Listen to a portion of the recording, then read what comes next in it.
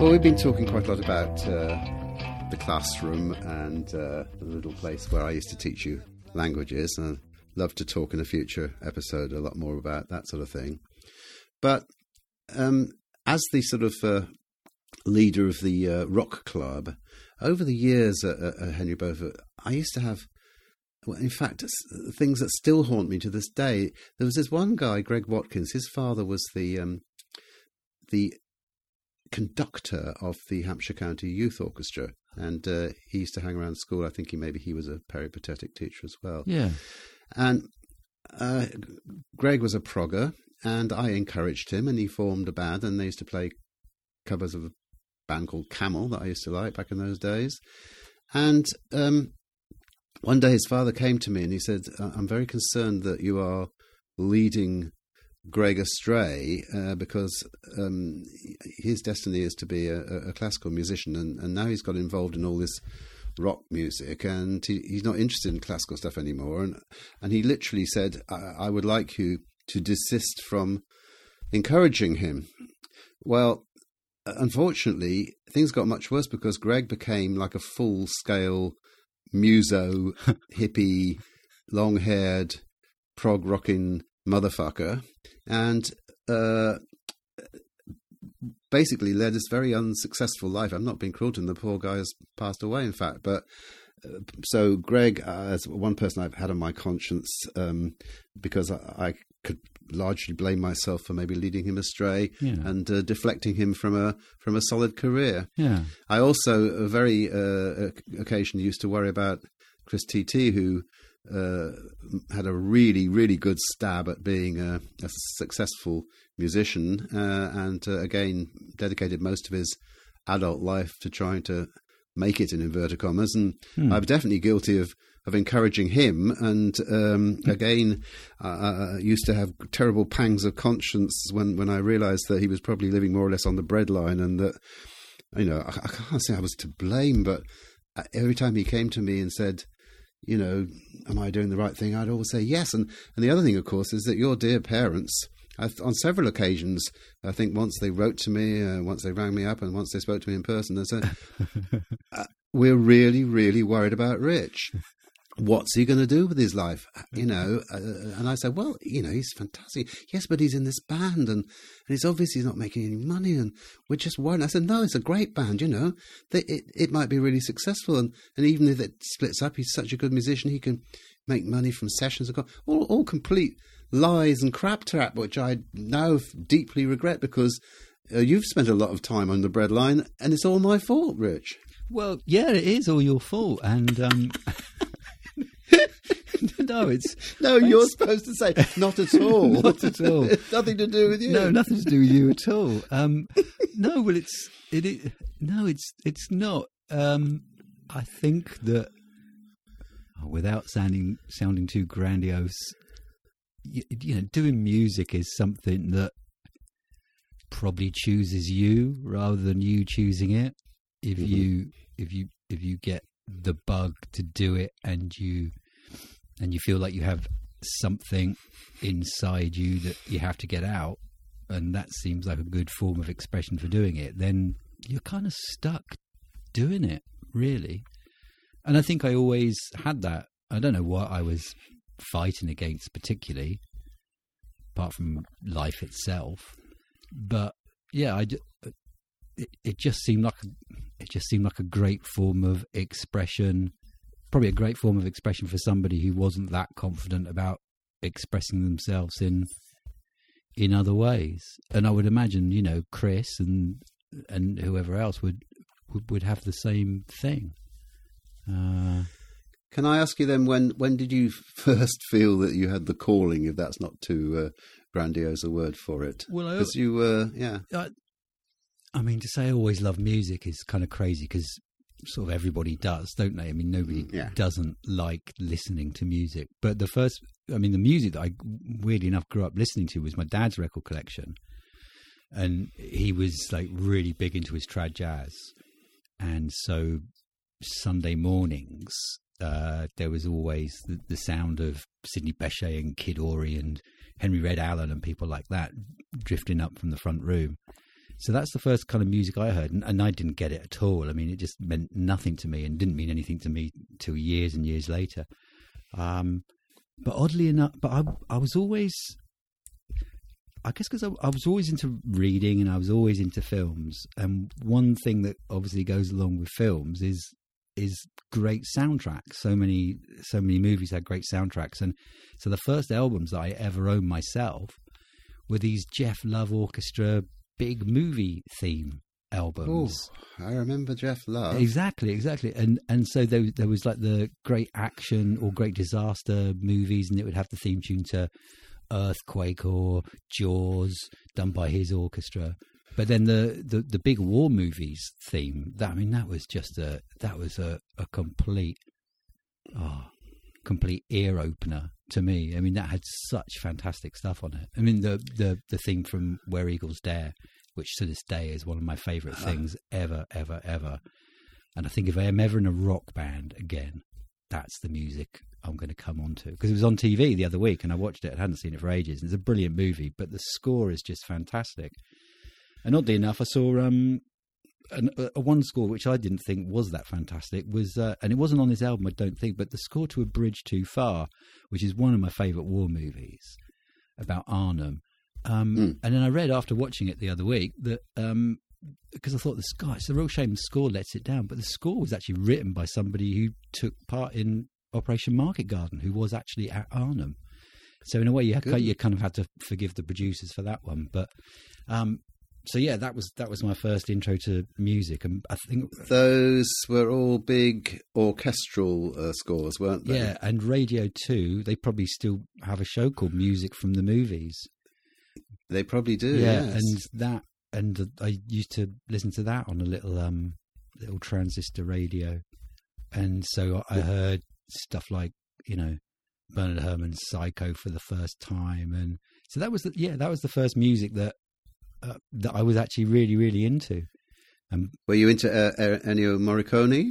No, because I wouldn't have seen those films, and I wouldn't have, unless they were being played on that radio show, I wouldn't have heard it. Which they might well have done, but no, it was hearing things like Where Eagles Dare and Jaws. And then going out and buying those albums. So whatever was on those two albums, probably specifically, are the things that sort of really got me hooked. So they weren't the original soundtracks; they were like music for pleasure cover versions of those things. Yeah, it was like fantastic, like a James Last plays whoever or something like that. Yeah, Jeff Love was that kind of deal. Definitely, yeah. Oh well, you surprised me. I would have sworn that it would have been sort of more guitar based, your original attraction to music. So there you go. Shows the influence of parents. Yeah, well, it was after that. After that, I would have got into. I mean, I don't know. I guess I remember hearing ABBA and bands like that, but probably the first sort of radio band that I really love were probably Blondie, I would think. Did I ever tell you the story about our vague connection with Blondie? No. When in the late 70s, I was managing a band in Winchester called Thieves Like Us, and this is one of my favourite stories. It's called Completely True in every respect, and it's a oh, Lucy, shut up, Lucy, I'm recording.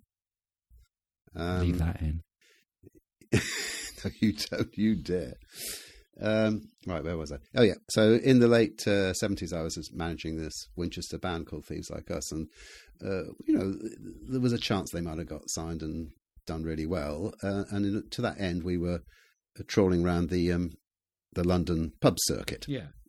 At the same time as New Wave and post-punk was going on. And one of the places we played was this real dive of a place in the Harrow Road called the Windsor Castle. Still there.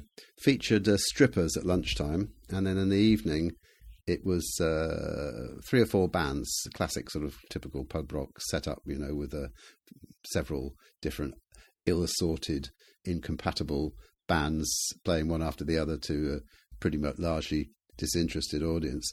On this particular day that I'm talking about, I was in charge of the lights, such as they were, like a couple of little Yeah. blinking things on sticks. It was an irritating evening because there was a lot of idiots in the audience, and this old bloke, or to me he was old, dressed in a sort of rather grubby Macintosh, came up and he started talking to me, and I sort of said, "Oh, I'm really sorry, I'm trying to concentrate on this. I can't talk at the moment." And he had an American accent. Oh. Anyway, he said, "Well, I like to talk to you about this band." And he didn't actually sort of say, "I'm going to make them stars," but that was the implication. I thought, well, this is obviously just an old sort of drunken idiot that's walked in off the streets. But before he went, he put a business card in my hand, which I just stuffed in my pocket. And it wasn't till late the next day that I even thought about it. And I looked at this business card and it said, Larry Utol, Private Stock Records, New York. Now, the name didn't mean anything to me, but Private Stock meant something to me because he was, in fact, the guy who both discovered and signed and put out the early records by Blondie. So, far from being the sort of complete time waster that I thought he actually was genuine. He was a player. He was a player, and he'd actually moved over to the UK in order to kind of find new bands and set up a new label. And he did, in fact, I won't go into all the details because it's totally boring for you, but he did, in fact, sign the band into this completely terrible, useless deal, and the whole thing collapsed pretty soon afterwards. But that is my very, very distant connection to Blondie, Richard. Well, it's a lot closer to any connection to Blondie that I have, that's for sure. But they were. I'd kind of not. Obviously, you don't forget about Blondie, but I hadn't listened to any Blondie for ages, and I did a little while ago. And Plastic Letters and Parallel Lines. I mean, just phenomenal pieces of work. I mean, it's kind of hit after hit after hit, just so good. So I mean, they're still going strong. I saw them a couple of years ago. Clem Burke, in my opinion, one of the greatest drummers that ever walked the face of this earth, is still in there. He plays like that drummer from the Pretenders behind these massive, great plexiglass shields, which I, now everywhere I go, every supermarket, I think, oh God, that's just like Clem Burke, because everybody's behind these see-through plastic shields at the moment. I guess when Moon died, if Blondie hadn't been huge then, which they probably were, because that's probably what 79, 80 or something. Yeah, I bet would have been around then. I bet the Who would have gone for Clem Burke, because yes. I mean he is like a Moon copyist, isn't he? But he's brilliant, but he's he's got that thing. He can do Keith Moon. Oh, totally. But he doesn't thrash around as much as Keith Moon, quite. He's more of he's very, very solid. Well, yeah, he's more of a rhythm player than a lead player, which was, I mean, that's the weird thing about the Who, that their bass player and their drummer were the lead players. So anyway, we mustn't get diverted onto the Who. Yeah, we need to go back to so here's this little shy person sitting in the front row of my classes. And I'm now wondering, was there anything between this and me becoming aware that you were actually beginning to play in bands, or did we talk about music after lessons and things? We did. We talked about music in lessons. There was I remember one. I was supposed to be teaching. Oh yeah, well, of course. There was one lesson where we had to. I don't know if it was homework, but we had to write a paragraph about doing something. There was obviously some verb, some verb thing that you were teaching us. I was going to say trying to teach us. You were teaching us. It was just some of us. Spielen, probably. Spielen to play. Exactly. That's exactly the word. And the little bit that I wrote was a thing about learning to play a Dead Kennedys song. And obviously, quote me a few Dead Kennedy song titles, please. Oh, Kill the Ball Paul, Holiday in Cambodia, Let's Lynch the Landlord, Nazi Punks, Fuck Off. I mean, where do you want to just seminal band? So, wow, yeah, and so I don't, and I know there was something. Is Spiel in the sense of play do you use that when referring to playing an instrument or not? Definitely. Oh, you yes, do. absolutely. Okay, so that wasn't Yeah. probably that was the only right word in the whole paragraph. But yeah, so I remember handing that in and you nodding sagely and going, "Oh, Dead Kennedys referencing somebody's homework." That's an interesting I'm just thinking, one. Ich spiele gern Ferien in Kambodien. Genau, Von den Toten genau. Kennedys. Yeah, maybe. Well, it was so we did do a bit, and we probably spoke before and after, and there was Rock Club, of course. But I don't remember. I think it's because I'd met Adam and Rob at Drama Club, and they wanted somebody else in their band, and I didn't play anything, hence why I ended up playing drums. But then guitar seemed a much more sensible instrument, obviously more sensible than the tenor horn, as we've covered before. But it was a case... Unless you're in the Jeff Love Orchestra. Yeah. You see, maybe I could have stuck with that and gone down that route. But there was... my sister had a cheapy nylon string guitar, so I just started playing that. And I think I started playing that because, even though I love Blondie, there wasn't like a thing where I thought, oh, this is what I want to do. But for me, I mean, it would have been Stiff Little Fingers and the Clash. That would have been the point where I went, I want to do this. This makes absolute total sense to me.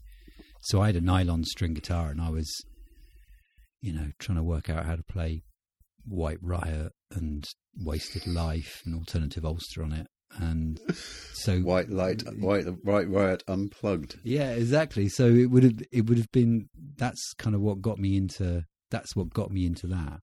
Because all those records, I guess people like Adam and Rob were saying, go away and listen to this, and you'd hear other people talking about them. And even though I was obviously aware of the Sex Pistols, I mean, Sex Pistols to me never had any romance about them.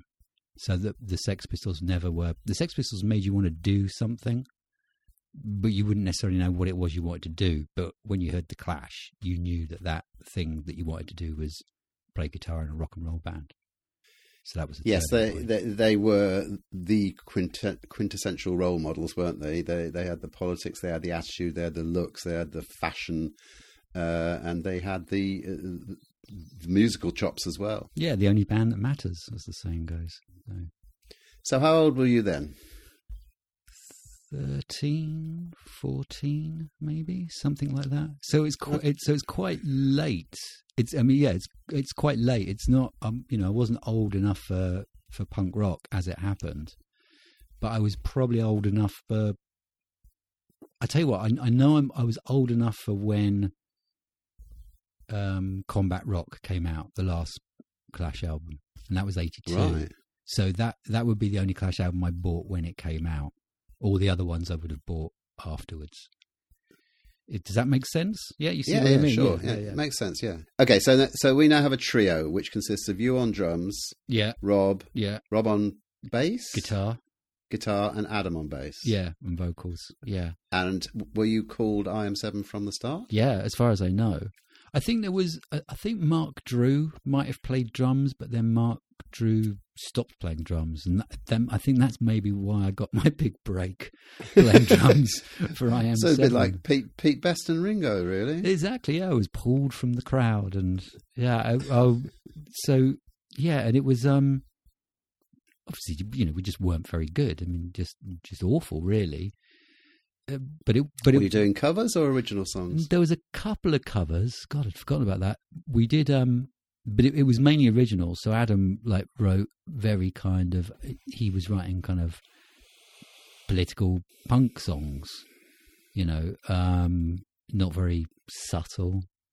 But then maybe the idea wasn't to be subtle. But it really was what it was. It was a bunch of people who couldn't play their instruments very well, that didn't really have much of an understanding of music or sound or much of an ability to write songs playing in a band, which for some bands obviously works perfectly. It comes together and they create their completely own unique thing, and it's fantastic. But that wasn't going to be the case for us. So mainly it was stuff that Adam wrote. Songs like Follow the Leader was one.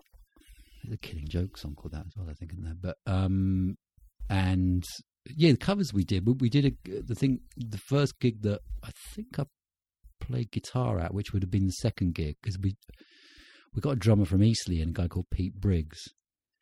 I remember him. Yeah, and we did In a Rut by the Ruts, and we did Teenage Kicks. So I think those were the first two cover versions I ever played. But it was just like I say, it's difficult to describe it. It was what it was. We went down to this little recording studio on Hayling Island and recorded. Toucan?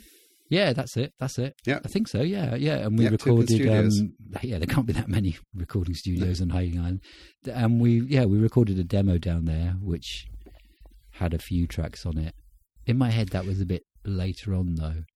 Well, I have spent a lot of time in the shed recently, as you might imagine, and I've come up with several IM7 cassettes.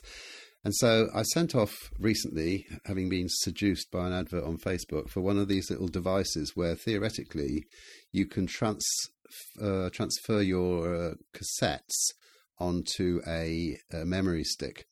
Unfortunately, it's now 6 weeks since I ordered that item, and it still hasn't arrived. So I've got a feeling I might have lost €49 in the process. But one day I will get one of those things, and my plan is then to present you with these, and then get you to identify which particular version of IM7 played which one, because there were numerous versions of IM7, were there not? Yeah, there were. There was.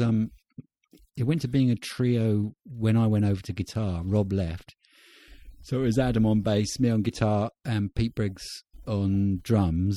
And Pete lived in Eastleigh, but we used to rehearse once a week, twice a week at the Week Community Centre. Mm-hmm. And that was always such a strange experience, because the people who used to let us in and let us out had no idea what we were about or what we were doing, and all our gear was awful. And I hadn't been playing that long, so I was still in a stage where every time I picked up a guitar, it just hurt like hell on my left hand. And I remember playing with sort of cotton wool and tape around the ends of my fingers because it was hurting so badly. But yeah, there was that lineup, and then Pete stayed on, and then do you remember Trevor Smart? I remember the name very well, yes. Yeah, Trevor Smart lived on Taplin's Road, and Trevor was in bands as well. And then Trevor joined, and so we had two guitarists. And then that was quite a good, and that's actually when I started writing some songs. Although that was always a bit difficult because, well, I remember the election that, well, what would it have been, 83 or something, when Thatcher got in again. Mm-hmm. I remember saying to Adam, I was saying to him, another bad thing about this is that there's going to be some terrible punk band immediately coming out with a song called Another 5 Years. Next day, Adam had a song called Another 5 Years. And it was that thing where I was thinking, like I said, it wasn't subtle. And I was just thinking, even back then, I remember thinking, oh, really? Is it this hit you over the head with a hammer kind of stuff? But it was, that version with Trevor was pretty good, but that was the last version of IM7 I was in. Mainly because my musical taste was sort of was changing, and nobody else in the bands was. You know, the most progressive anybody got. Listening to combat rock or listening to The Jam doing something with horns was about as expansive as the other members' musical listening got. So, were you playing gigs at all? No, not really. No, it was more of a kind of just hobby. Yeah, hobby. When we played Henry Beaufort, we played up at M Block a few. So you must have, because I definitely recall seeing that band several times. Yeah, definitely. And there would have been other great bands. There was one we did with 11th Commandment, which was Rod Chamberlain and Simon King's band. Who, I mean, they were a properly good band. Yeah. But yeah, we were not by any stretch of the imagination. And it's IM7. It's such a terrible, terrible name as well. Do we know where it came from? Who invented it? No, I think Adam just had an IM7 badge that he wore ironically. The kind of thing that you get from a birthday card. But Yeah. So I have this evidence, in fact, physical evidence that you still, when you were in IM7, used to try and get me to sort of write articles about you and promote the band, because therefore you must have been either probably fifth year or maybe even already working at Sperrings stroke studying at Simmons by then. I would have done. I wasn't in IM7 at Simmons, so I left at the end of school.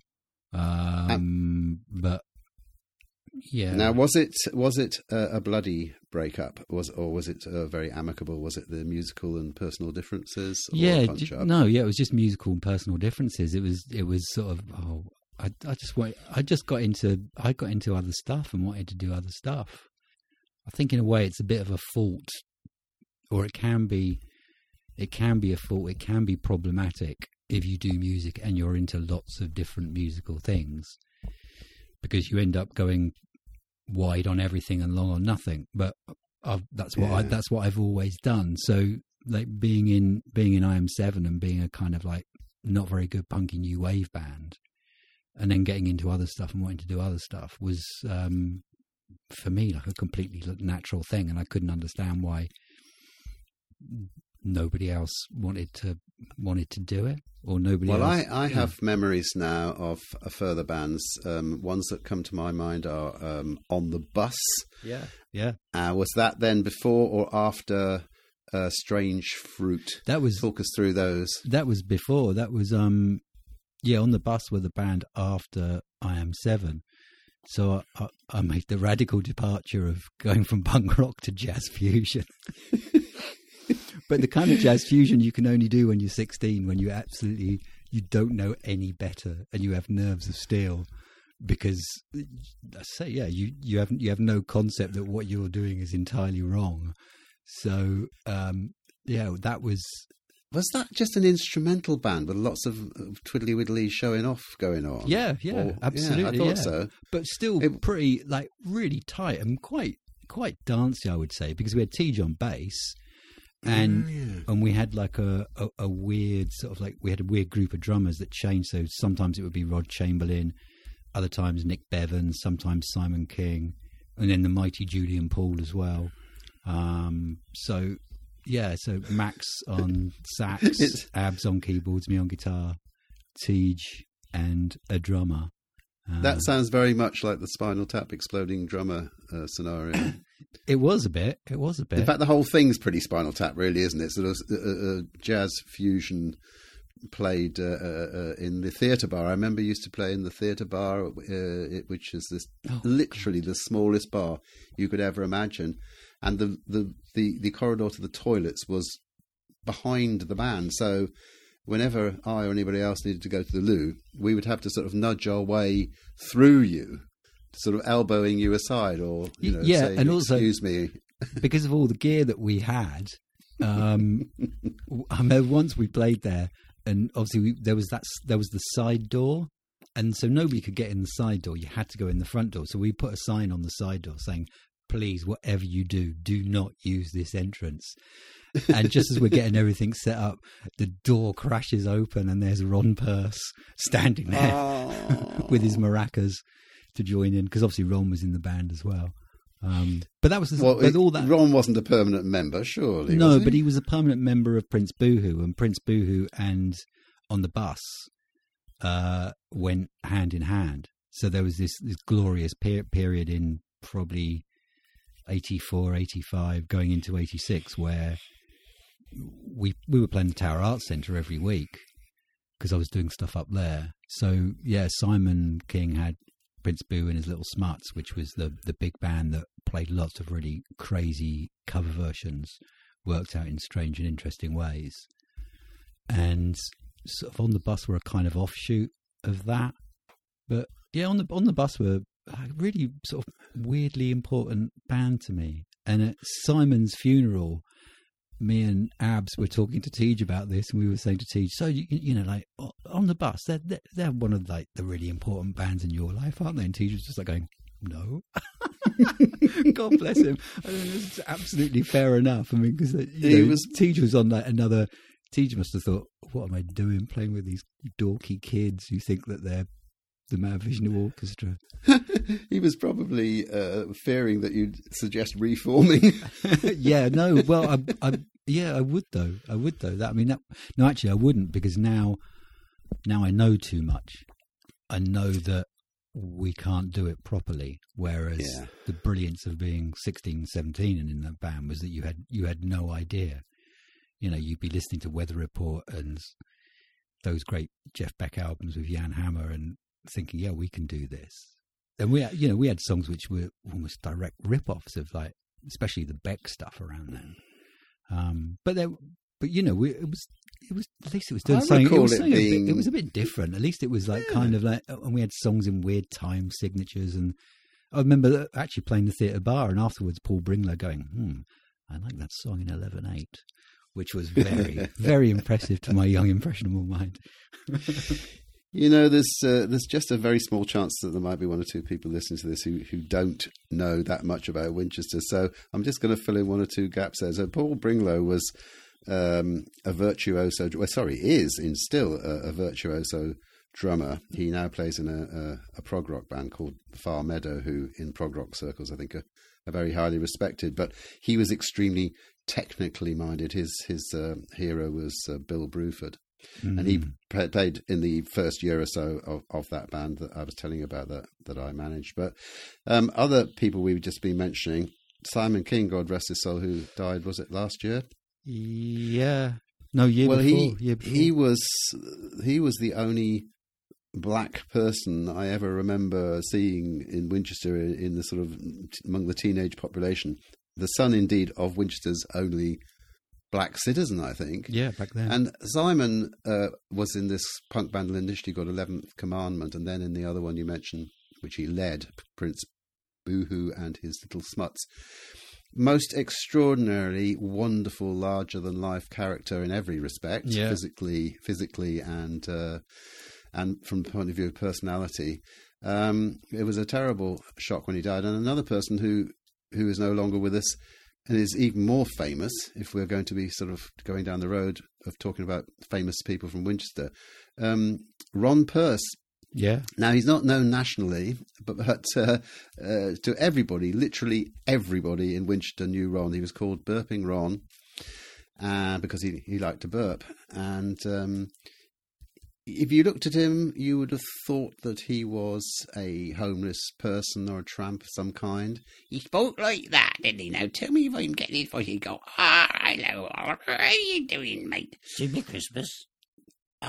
He looked like Wurzel Gummidge, or much worse, because he was overweight as well. And he used to push this, soon be Christmas. That was his catchphrase, wasn't it? Yeah. He used to push not a supermarket trolley, it was a pram.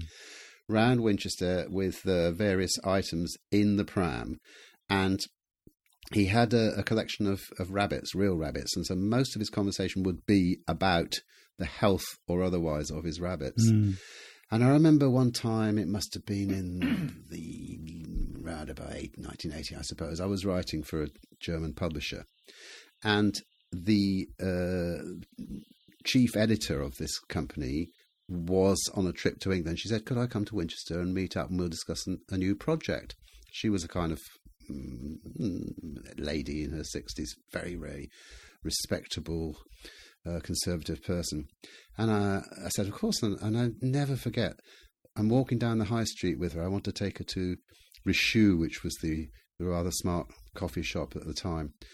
And, of course, inevitably, up comes Ron in his pram.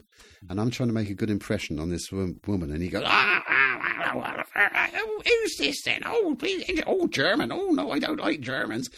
It was absolutely mortifying, as you might well imagine. He's a great leveler.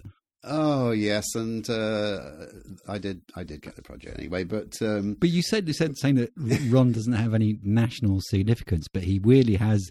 He has a slight international fan base, because our friends James Knights and Jules, who are in the band Knights, they do Ron impressions so much that Jim's bandmate Nina in Berlin is now known to do a Ron Perce impression and can do it pretty well. So there is Ron.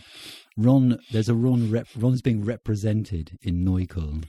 Well, Berlin, the thought of Ron being a hip Berliner really is mind blowing. But there is a connection. No, he's pretty Kreuzberg, really, wasn't he? He was Kreuzberg before Kreuzberg. I suppose so. Yeah, I miss Ron. He used to do clearing out all the papers for recycling from the printing firm Sarsen Press that I've mentioned before. Where that when I was a publisher, they used to do all my printing for me, and I'd have lengthy conversations with Ron, and it was great that those guys down there, nobody else would have given Ron a job, and yet it gave him a great purpose in life. He was there every day. He had an important role to play, and it was something he could do. But I was going to just say there's a strange bit of circularity going on here, because, as you may remember, when I was doing the music column in the Chronicle, in 1978 we had a pop poll, and pop personality of the year was Debbie Harry, and in number 2 position was Ron Perce. That's a wonderful thing. That's a wonderful thing. Well, so Ron was the runner-up to Debbie in that poll. If you were in any band around that time, probably from 1980 to 1985, 86, and you played in Winchester, if you played places like the Art College, or the Tower or wherever, if you show photographs, if you have photographs of those gigs and you show them to people, they go, "Oh yeah, wow, look, that looks really," and then they'll stop and they'll go, what's that weird person doing standing on the end? And you just go, well, it's Ron. And they're going, why were you in a band with that guy? And you can't really explain. You can't really explain that if you were playing the Art College, no matter, whether it be on the bus or Prince Boohoo or whoever, or Strange Fruit, because the Rockets. I remember there's photographs of a Rockets gig, and there's me, Cave looking pretty cool, Martin Doswell, and there's Ron as well. And it's just a natural thing. It's like if you were in a band, then Ron was in your band, and that was it. The legend has it that he played maracas with Throbbing Gristle at the art school, so that would have been worth experiencing. Yeah, that Throbbing Gristle at the Art College thing, that's sort of gone into legend, hasn't it? I was there. Yeah. So it did happen. Yes, it is. Genesis P. Orridge and Così Fanny Tutti. They had some connection with somebody there, and so that's how the gig came about. If I remember rightly, I loved it, but it consisted of mainly of droning noises that went on for an hour and then stopped. Is it Winchester's equivalent of that Manchester gig with the Pistols and the Buzzcocks? Does everybody say that they were there? But if everybody who did say they were there were actually there, the union would have had to have held 5,000 people. No, I don't think so, because let's face it, 99% of the population would never have heard of Throbbing Gristle, and so therefore probably all the people who claimed to be there actually were there. Yeah. I was thinking of other famous Wintonians, the most, probably the most famous Wintonian was Brian Eno, who I think managed a whole 4-year fine art course at the art college. But apparently, now a friend of mine, Will, claims he once saw Brian at a bus stop in Littleton with purple hair. In fact, he says it's one of his proudest moments that he once stood near Brian Eno. But Brian Eno doesn't seem to be remotely interested in revisiting his Winchester past, as opposed to Robin Hitchcock, who nowadays comes back and performs fairly regularly in Winchester, having been to Winchester College and grown up near Alresford. But he lives in Nashville now, and I was just corresponding with him today, actually. He has very fond memories of Winchester. But on a musical basis, I regret to say, the most famous musician ever to come out of Winchester was Mike Batt of Womble's fame, and that's pretty much it. Yeah.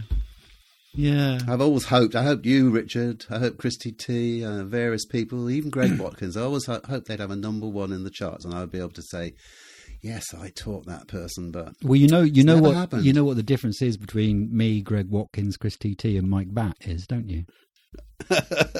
No, but you're going to tell me. You didn't teach Mike Batt.